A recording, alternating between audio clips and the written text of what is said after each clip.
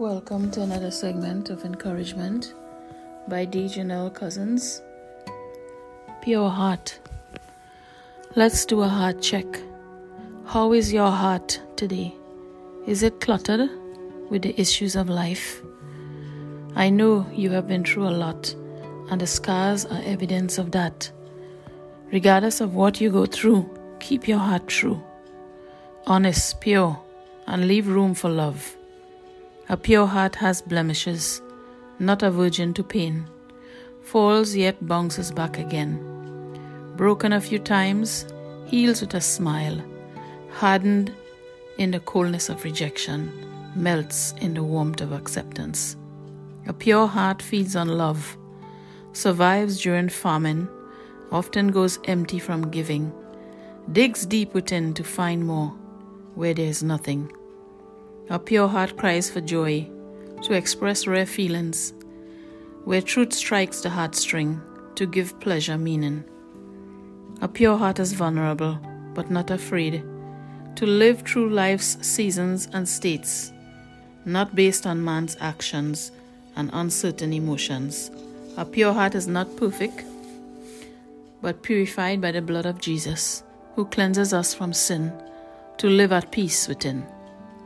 Scripture reading, Philippians 4:8. Finally, brethren, whatsoever things are true, whatsoever things are honest, and whatsoever things are just, whatsoever things are pure, whatsoever things are lovely, whatsoever things are of good report, if there be any virtue and if there be any praise, think on these things.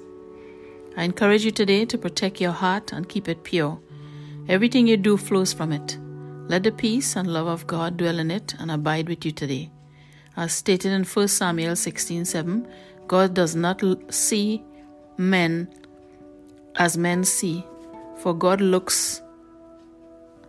looks at the outward appearance, but God looks at the heart. So there you have it. God is looking at your heart. So guard your heart with all diligence. Keep it clean and keep it pure. Forgive and let go, and let God cleanse you and relieve you and heal you of past sins and past actions, because that's why Jesus died, to save us from our sins. Nobody is perfect, but the Spirit of God is living in us and helping us to become better and better day by day. We are all a work in progress. Nobody is better than nobody, and nobody is perfect until that day when we see Him face to face. So let's strive to be better than we are and better than we were yesterday. Let today be a better day than yesterday. And let us let go of the past and hold on to the future. And let it be bright, and let it be positive, and let it be of goodness, and let it be of love. And let our hearts be clean and our hearts be right with God as well as with everyone else. Have a blessed day.